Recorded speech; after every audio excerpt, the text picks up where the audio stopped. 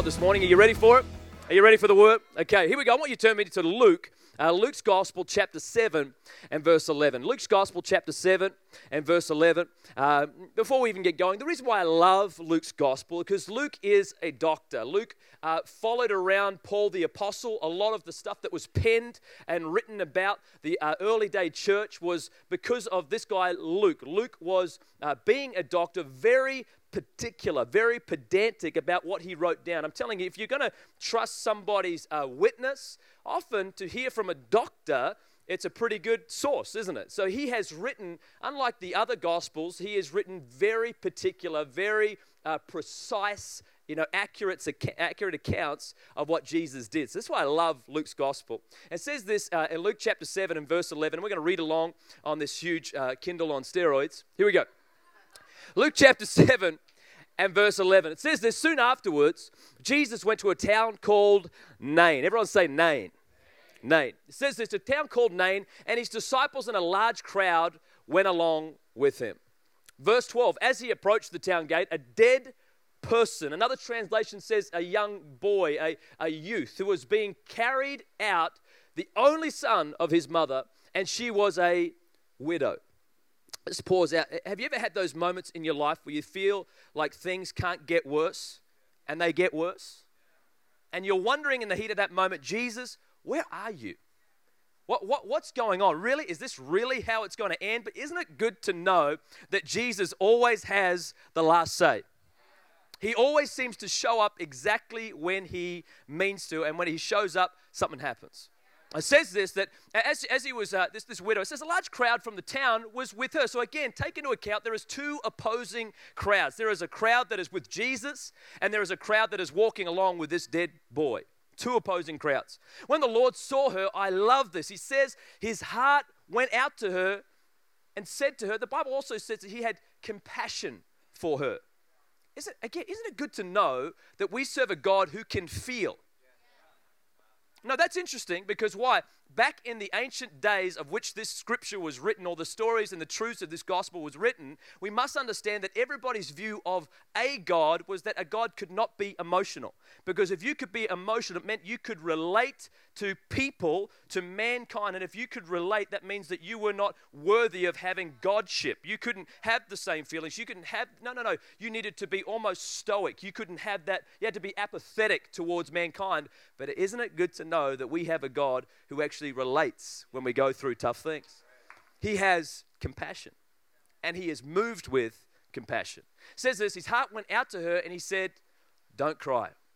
Verse 14, then he went up, he touched the bier, which is actually, it wasn't a coffin, but in those days they didn't have coffins. They had like a basket that would put the body in, because they didn't believe in burying it in a coffin. They thought, man, if you're going to come into this earth with nothing, you go out with nothing. And so they would carry him in a basket, and they would literally they wouldn't even, if you were poor, you were put in the ground. If you were rich, you were put in a cave. And so here's this guy on a basket being carried along. And I love the fact that Jesus reached out and he touched it. He touched it. You'll get used to my preaching. I have a lot of timeouts because I just love explaining the context, right? Okay, listen again. In that day and age, for somebody to touch a dead body, my goodness, it was unclean. This person most likely had just died. This is potentially 12 hours or less after this boy's death. And their culture was, you must get rid of this body because it will cause the whole town to be unclean. Have you ever felt like you have been rejected by things in your life? That, man, people are just trying to get you out of that place as quick as possible because I don't want to deal with your mess. Let's get him out as quickly as possible. But I love, again, that Jesus reaches out and he touches the things that no one else will touch. Come on. He has compassion for the people that no one else has compassion for. That's good. It says this, and the bearer stood still and he said, young man, I say to you, get up. I love this. The dead man sat up and began to talk. Oh man, isn't that good? When Jesus comes into your life, man, you don't just sit up, you speak up. Come on, something happens on the inside. It says that he began to sit up and speak up, and Jesus gave him back to his mother. Again, the perfect example of why we will be a generational church, so that this previous generation isn't going to mourn over the next. No, God's bringing resurrection. Come on, back to this generation so that we can do this thing together. Oh, so good, so good. They were filled with awe and praised God. And it says this, that this guy must be a prophet, they said. God has come to be or to help his people. One more scripture, we'll get this party started. Ephesians chapter 2 and verse 1. Ephesians chapter 2 verse 1 says this. As for you, this is you and I, this is everyone here. You were, here's that word, dead, right? Don't.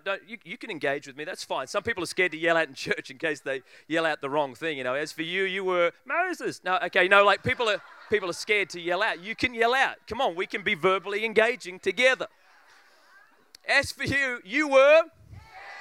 You were. I was dead. Wow. In your transgressions and sins, in which you used to live when you followed the ways, again, the crowd, the ways of this world, and the ruler of the kingdom of the air, the spirit who is now at work in those who are disobedient. Next verse. All of us, oh man, all of us lived among them at one time. Again, recognize that we have all been there before. So before we hop up on a self-righteous horse to look down on people who are yet to figure out this thing called Christianity, let's remember, at one time, I was there. At one time, you were there. So I have compassion. Why? Because freely I have received, so freely I will give. Oh, good. Glad someone didn't say Moses. Here we go.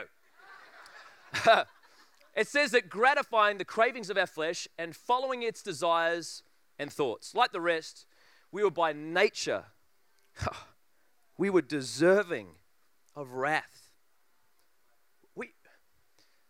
This is the issue. Sometimes we've made the church the gathering of good people. We think, and the world has adopted a perception that this is a place where good people gather. But can I tell you, this is not a place where good people gather. Oh, but I'm pretty good. No, well, I'm sorry. Read your Bible. We were all destined to the wrath of God. We were all, by our nature, sinners, falling short. But yet, this is the thing. We must admit our sin. Why? Because as we admit our sin, we invite His grace. Until you admit that, you will never receive His grace because you feel that you don't need it. I'm good enough, but how good is good enough? We keep on falling short time and time again. So we recognize, man, I'm telling you, the reason why you will worship more passionately is not because, man, I'm so good and I'm happy that life's good. No, I recognize that I was a sinner saved by grace. Come on. And I start to worship with passion because I don't deserve to be here, but God opened the door for me to have a relationship with Him. Oh, that's His gospel. That's gospel. It's good. Like the rest, we were by nature deserving of wrath. Goes on to say, but, because, I love that. Every time you see that but in the Bible, you've got to recognize it's always God coming in with this massive, I object. Let me have my say. Recognize that the Bible says that Jesus came full of grace and truth. What is that? It means truth is we need Christ, but grace is He wants us. He wants you. But it says this, but because of His great love for us, God, who is rich in mercy, made us, alive with Christ. Even when we were dead in transgressions. It is by grace you have been saved. Come on, somebody, let's give God some praise for that. It's by grace we have been saved. That's just reading the scripture. We're going to get to the message now. You ready for this? Title of my message for all those people that are taking notes and want to have their name written in the Lamb's Book of Life. I want you to, that's a joke too, by the way. I want you to write this down. Interrupting funerals. Interrupting funerals. Let's pray, ask the Holy Spirit to help us today. God, we thank you for this amazing church. We thank you for what you're doing. God, I pray that we would not just hear the word. God, we know that the seed is good. It's the soil that's the issue. God, so we make a determination to make our heart good soil to receive what you have to say, God, because we don't want to go and just have church on a Sunday and make it affect our Monday, God. We want to wake up tomorrow knowing that something happened because of your grace, because of your Spirit working in our lives, because of the truth of your word. We love you, God. We give you all the praise and all the glory. In Jesus' mighty name we pray. Amen. Amen. I'm going to preach quick. So I love looking and perusing through the archives of my life to look at all the moments that were kind of like joyous moments. You ever do that? You kind of sometimes people are always looking forward, and it's good to look forward. We must spend most of our time looking forward, but to sometimes look back and celebrate on the things that have happened, right? We should look back all the time and celebrate where we came from and what God has done. And I also love that we can look back and just enjoy the good memories, the good times, right? I can look back and I remember getting married, right? I've been married 13 years this year. Some people are like, wow, I thought you were potentially like 17. Yeah, well, I am. It was an arranged marriage. But anyways, that's how we do it down under. But I love, it was awesome. You got married, the wedding days, unbelievable, come on. And then the wedding night is like, it's great. And, you know what I mean? You go and you go to the hotel and you play Monopoly. And man, I just love it. You go on your honeymoon, you just play Monopoly all time. And then, Monopoly's a code word. Anyway, so, just trying to keep it PG. But, you had these moments, right? And these beautiful moments. You remember having a kid, it's a beautiful moment. I really look back on one of the other moments that I thought was probably one of the funnest moments in my life. It was the time when I got to first stay the night at a friend's house. Okay, now some people are like, man, that was a long time ago for some of the brothers and sisters out there. But do you remember the first time you stayed at someone's house? Like, it was just the most phenomenal thing. I am escaping the parents' jurisdiction, and I'm now going to enter into another parent's. But they most of the people's houses I stayed at, their parents were always a bit more lenient than my parents. And you didn't want to stay at someone else's house whose parents were stricter, right? Like some type of kind of POW camp. Schnell, don't do that. It's not. You don't want that. But we went to, next door I had a friend of mine, his name was Strongy. In Australia, everyone has a nickname, and Strongy was my best friend growing up, and he said, would you like to come stay at my house? I said, I'd love to come stay at your house, and so we stayed, and when you go into the house, man, my mum was the organic mum. She loved organic things. Her idea of a treat was freezing OJ in a cup, giving it to me after school to say, here you go, sweetheart, enjoy, and you're like, oh, thanks, Mum, so you... Come on, this juice. It's frozen. I'm not a fool, okay? But yet we go to her house. So we go to my friend's house, Strongy's house, and his mum was like out of control. Man, she had just copious amounts of soda in her fridge. She had Doritos, like she was stocking up for some type of, end of war kind of, end of the world thing. She just had piles and piles of Doritos, and so I started indulging. As you do, as a kid being deprived for so long, you overindulge. So I started eating these things. I'm just crushing them down. The soda, I'm telling you, I didn't even have soda before. Again, Mum used to get water and put food dye in it, right? Okay, so just to fool me, okay, again, that's messed up. Some people are like, wow, let's pray. Thank you, G. I remember drinking the soda. Like, I'm telling you, I just pounded this thing down. I got to a point where I just stopped drinking it. I just started pouring it on my head. Like, I'm just caught up. It comes to about 8 o'clock, and it's bedtime. Because again, when you're 7 years old, bedtime, a late night was 8 o'clock. Like at that age, that was like, oh my gosh, I'm up. It's 8 o'clock, and I'm still up. Woo! You're crazy about it. It's almost like you count down to it, like it's New Year's Eve. You know what I mean? Like 5, 4, 3, 2, 1. Happy 8 o'clock. Like you're pumped about it. And they said to me, look, we don't have a guest room, but we do have a couch that you can sleep on. And so I remember going to sleep and on this beautiful, comfy beige couch, and just falling into the most comatose state. It was this deep, deep, euphoric moment where I just started to dream, and I had the most amazing dream. There was a water park, and there was water slides, and elephants, hoses, super soakers. I'm pretty sure Kevin Costner was in there somewhere because of Waterworld. Like, it was just crazy. Now, I'm about to allude to a pretty something, and some of you thinking, well, really, James, you're like a pastor and a dad, and you're going to make a joke about this? Yes, I am. So get ready for it. If this offends you, I'll be gone to Australia tonight. But anyway, so as I'm in this deep comatose state, I realized that this water dream was more than just a water dream. There was a water reality taking place. And I am now starting to water baptize the couch. And in the dream, I'm thinking, stop, but I can't because I'm in a dream. The reason why you're laughing right now, because you've just done this as well, right? Maybe last week. But you just can't stop. And I wake up and I realize, oh my gosh, I have wet my friend's couch. And I'm telling you, it is not just a little bit. I'm telling you, it was like a flood disaster zone. There's people paddling past on canoes like, what have you done? Like, there is driftwood and it is crazy. So I did what any 7-year-old boy would do. I ran home. I know some people are like, oh, you poor little wet child. And don't think of it too. I live next door, so don't worry about it. I just ran home. I knock on the door. My dad comes to the door. It's like 6 a.m. He's like, James, what's going on? I said, Dad, I just missed you guys and I wanted to come home. So I go inside, go to my room, shut the door. Gets to about 7:30 a.m. There's a knock at the door. James, get the door. No. I had a bit of attitude as a kid and a high-pitched voice. James, get the door. No. So Dad just trudges up the hallway and he comes to the door and opens the door and I hear his voice bellow down the hallway. James, Strongy's here. I'm like, oh no. And I'm thinking, when something goes down in your life and literally you know it's a bad situation and you always assume the absolute worst.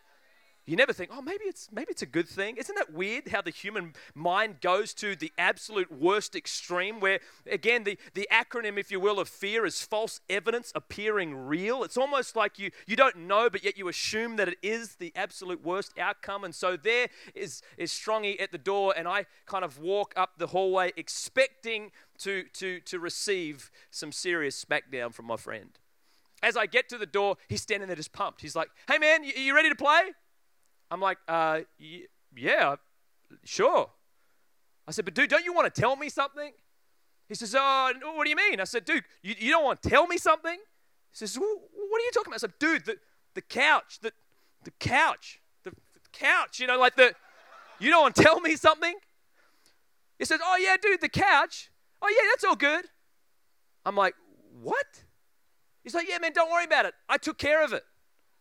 I'm like, what? He's like, yeah, I just flipped the cushion. Come on. And the family never found out. Anyway, so this is the thing. When we make mistakes in our lives, when we find ourselves in situations that are seemingly bad, or maybe in reality, very bad, what you must understand is that God comes along not with accusation or blame, but what you'll find is that grace always flips the cushion. But let's go there for a second in these 11 minutes and 26 seconds we have left. Listen, if we have resolved to make God simply the cushion flipper when things go down, the chances are we will always find ourselves not living in the liberty and the majesty and the beauty of Christianity, but simply living on the other side of grace. The other side where grace is meant absolutely to save you and redeem you and restore you, but grace also gives you the ability to live the life Christ called you to live. This is two sides to the coin. So if we constantly live on the receiving end of grace, we never actually get to enjoy the beauty and the majesty of living in grace. Living in it. See, it's at this point we come to this story again in the Bible. Here is a boy, and this boy is dead. I love this story because it is a perfect depiction of what the gospel is. The gospel is this, that we were dead in our sins. We were dead. This is point number one. If you want to take points, you can do this. Now, number one, let's kind of make some pretty good observations here. Number one, let's recognize this boy was dead. Okay, wow, that's deep, man. Wow, Bishop Pitts, here's you. Okay, no, but this is important. Because I think often what we've done is this. We think is sin makes you a bad person. Sin doesn't make you a bad person. Sin makes you a dead person. When we sin, it cuts off our relationship with God. It's not that I'm sometimes good and then sometimes I have moments of badness, but I keep going. No. Sin makes you dead. The Bible says that the wages of sin is death. Not the way, no, when we read that scripture, we think that if I keep on sinning, eventually I'm going to come to a point of death. No, as you sin, you literally are dying. You're dead. One sin, multiple sins, it doesn't matter. Sin makes us dead to God. This boy was dead. He was being, not only is this, not only number one is he dead, but number two, he is being carried away. Have you ever felt yourself in life being carried away from where you know God wants you to be? You look at this word Nain. What does the word Nain mean? It means green pastures or a beautiful place. Here's the thing. While God is trying to make us lay down in green pastures, the devil is trying to carry us away from green pastures.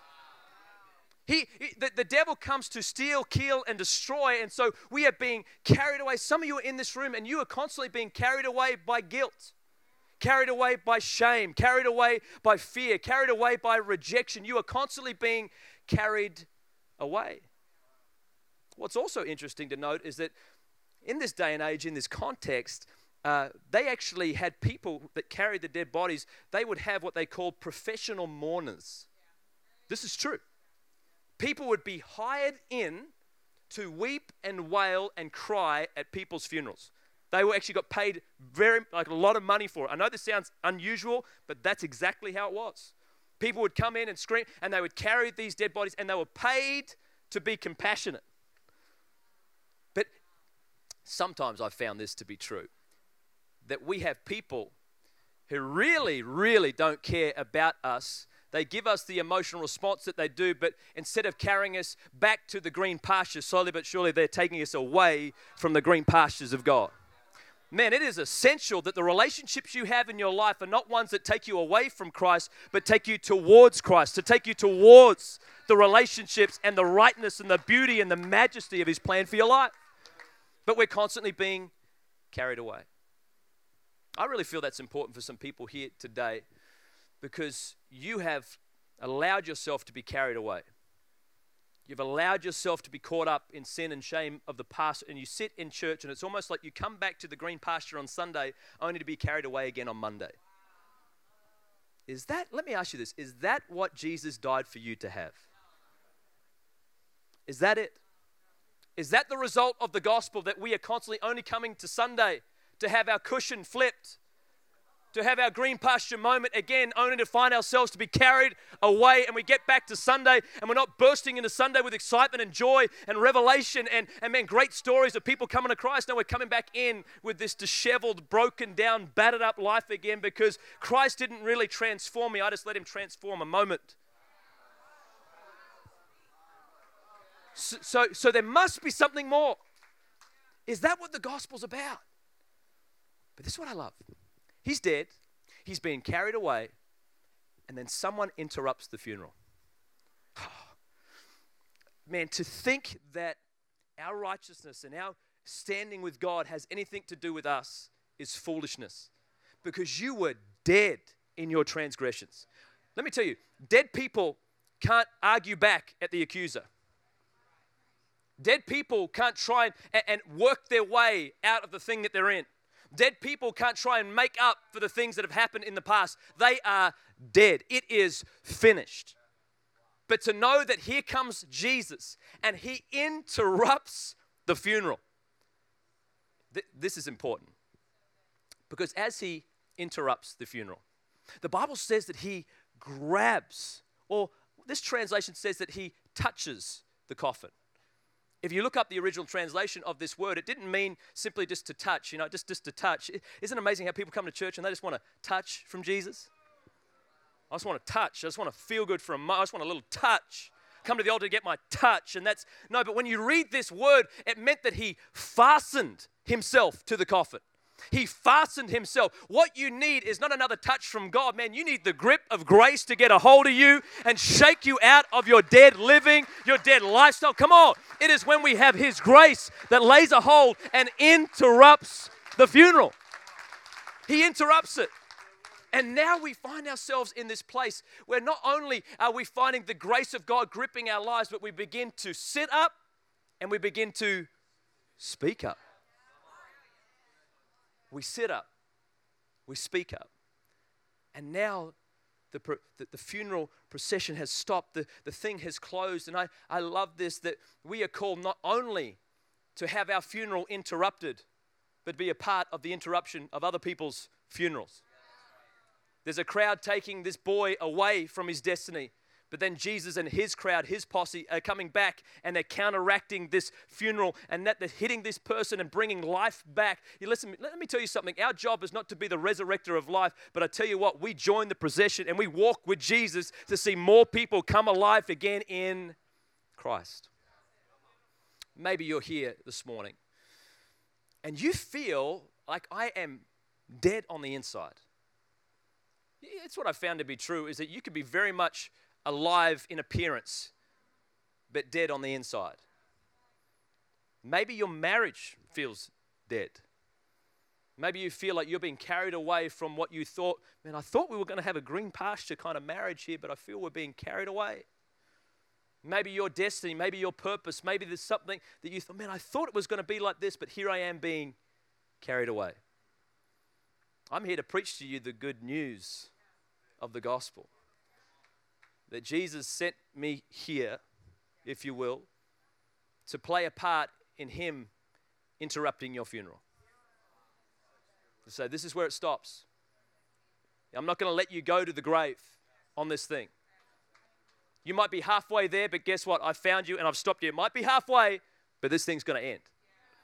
And I can bring resurrection life back into everything that you thought was dead. I don't know about you, but I needed my funeral interrupted. I needed it. Man, it wasn't in any way at all. I wasn't just a little bit sick. I wasn't just a little bit ill. I wasn't just a little bit broken. No, I was dead in my sins. But he made me alive.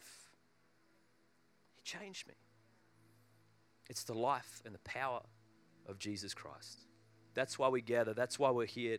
Not again to gather around a person or gather around the name of a church. All those things are great and important, but we come under one name. Because it's in his name there's power. The power to resurrect, the power to bring life. Do you feel dead?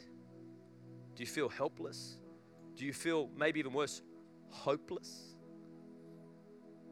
Jesus wants to interrupt your funeral. I want to show one quick thing, really quickly. I have 7 minutes and 49 seconds to go. I feel like sometimes in my life, like I'm on this race, I'm on this journey towards where I know God wants me to be, but something happens. Somehow I stumble, somehow I fall, somehow something goes down, and I found myself, I'm still on the path, but I feel like I'm crippled on the path. I'm barely getting there. And I want to show you this quick clip because I believe that some people here need some hope in where they're at. You need hope. Maybe you have received Christ, and maybe you could say confidently, yes, I am alive with Christ, but yet I still have this thing. I still have these moments, and I believe that God wants to bring you hope today. In 1992, the Olympics were being held, and there was a race with sprinters that was going down, and there was an athlete by the name of Derek Redmond. He was from the UK. He's a phenomenal runner. They put money on him to win this particular race. People were convinced, man, he's going to be the gold medalist. It's going to be crazy. But something happens to Derek Redmond on the race. I want to show you this really quickly on the screen. So guys, if you could play this real quick clip.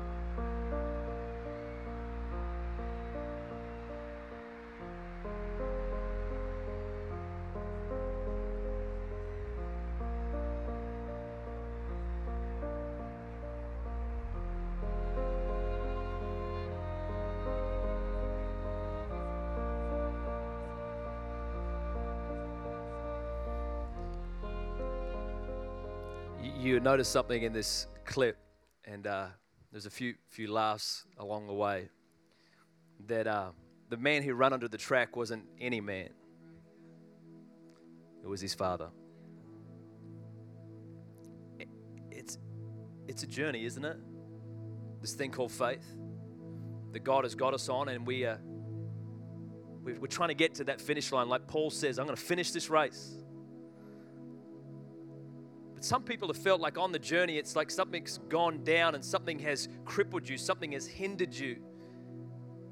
And some of you feel like, man, they're putting me back in the box. I'm going back to the funeral procession. But I love that there's not just a God, but there is a Father who runs down onto the track, who's not a God who observes from a distance. Again, Christ didn't just say from a distance, once you get this kid's going to live, it's all right, don't cry. No, he reaches and he grabs and lays a hold and fastens himself to this boy.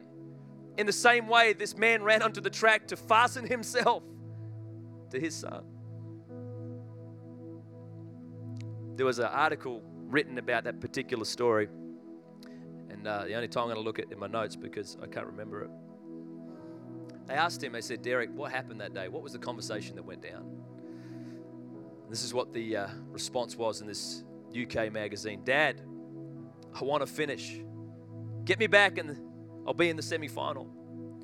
Derek's dad responded, catch this. Okay, we started this thing together and we'll finish this thing together. He managed to get me to stop running and just walk. We don't run by faith, do we? Oh, we walk. We walk. Just keep walking. And it says that his dad kept on repeating to him, you're a champion. You got nothing to prove. You're a champion. You've got nothing to prove. Listen, sometimes it's like the devil runs down onto the track that is our life and try to tell you, no, you're not alive in Christ. No, you're still on the procession. You're still going to the grave. But he interrupts the funeral and he comes in and says, hey, you're a champion. You got nothing to prove. I am with you and I am for you. Then who or what can be against you? Come on. We have a God who interrupts the darkest of moments so that we can come alive together with Christ. With Christ. Come on. It's with Christ. Not for Christ. It's with Him. It's with Him. Oh, Jesus, bow your heads, close your eyes as I finish. Listen, there's some people here. You felt hopeless. You felt helpless. You felt like you literally feel on the inside like I'm dead and I'm being carried away. But He's interrupting your funeral. He came to interrupt your funeral. And He doesn't come to point out, well, you got yourself here, didn't you? You really stuffed it. Oh man, you screwed your... No, He doesn't. He fastens Himself to you. Will you allow the grip of grace to get a hold of your life today? Do you want to be alive together with Christ? Do you want to have that joy back that you thought was dead? Do you want to have that vision back that you thought was dead? Do you want to have that marriage back that you thought was dead? Do you want to have that purpose back that you thought was dead? Listen, it's not over till He says it's over. You're going to make it. This is not your wake. It is a day of celebration. So He's going to make you alive. It is by grace we have been saved. If you're here this morning, you've never prayed a prayer that says, God, make me alive with Christ. You know that you're not living. You're living, but you're not. And you feel weighed down. You feel like you're being carried away by things of the past, by regret, by shame. And God is wanting to interrupt your funeral today to bring life again. To bring life. That's what He does. He comes to bring life and life in abundance. But will you say yes to Jesus? Yes. Sin doesn't make you bad, it makes you dead. You need Jesus.